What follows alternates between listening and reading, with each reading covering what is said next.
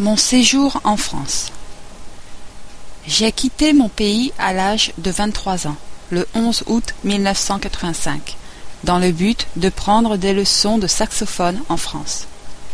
Lorsque j'étais étudiant à l'université, j'écoutais toujours des disques de saxophone dont les interprètes étaient français.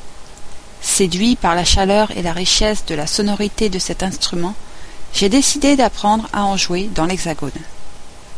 En y arrivant pour la première fois, je ne savais pas parler le français, bien que j'avais suivi un cours intensif pendant 3 mois. Je me souviens bien du jour où je suis arrivé à Annecy, le 12 août. Il y faisait très chaud et très sec ce jour-là.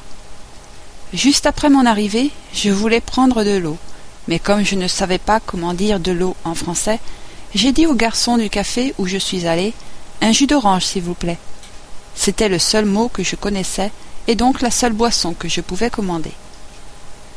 Mon séjour en France pendant 3 ans a été parfois enrichissant, parfois difficile, surtout que la barrière de la langue m'empêchait de comprendre ce que les locuteurs natifs me disaient, ainsi que de m'exprimer clairement. Pourtant, mon expérience plutôt douloureuse est maintenant un bon souvenir, toujours très vivant dans mon esprit.